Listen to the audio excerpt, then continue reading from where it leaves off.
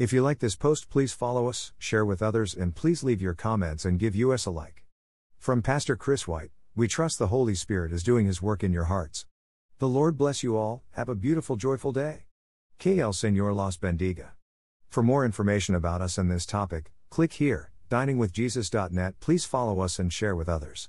Translate this site into your preferred language. Look for our Google Translator in our homepage, diningwithjesus.net. Traduce este sitio en tu idioma preferido. Busca nuestro traductor de Google en nuestra página de inicio va, diningwithjesus.net. Speaking of Jesus, the writer to the Hebrews says, "Therefore he is able also to save forever those who draw near to God through him, since he always lives to make intercession for them." Hebrews 7:25. This verse, and others like it, tells us that although Christ's work to secure the salvation of the elect was completed on the cross, as evidenced by his cry, "It is finished." John 19:30, his care for his redeemed children will never be finished. Jesus did not go to heaven after his earthly ministry and take a break from his role as eternal shepherd to his people.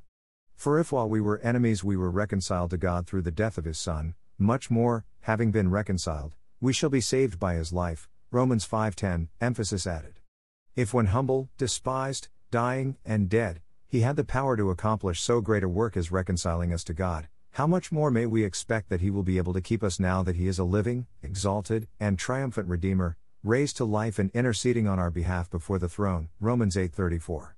Clearly, Jesus is still very active on our behalf in heaven. After Jesus ascended to heaven and was seated at the right hand of God the Father, Acts 1:9, Colossians 3:1, he returned to the glory he had before his incarnation, John 17:5, to carry on his role of King of Kings and Lord of Lords, his eternal role as the second person of the triune God. While this old earth continues to be one for Christ, Jesus is the advocate for Christians, meaning he is our great defender. This is the intercessory role he currently fulfills for those who are his, 1 John 2:1. Jesus is always pleading our case before the Father, like a defense lawyer on our behalf.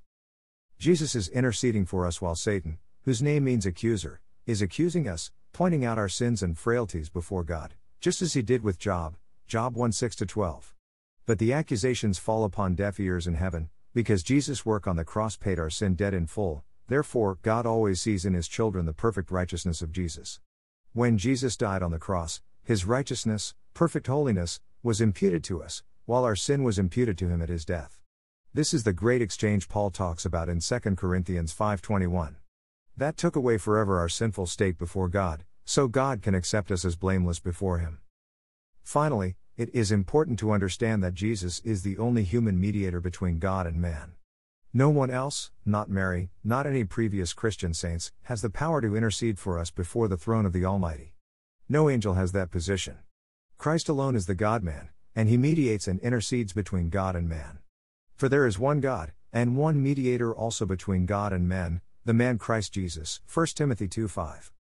Thank you to Got Questions Ministries. Copyright 2002 to 2021 Got Questions Ministries. All rights reserved.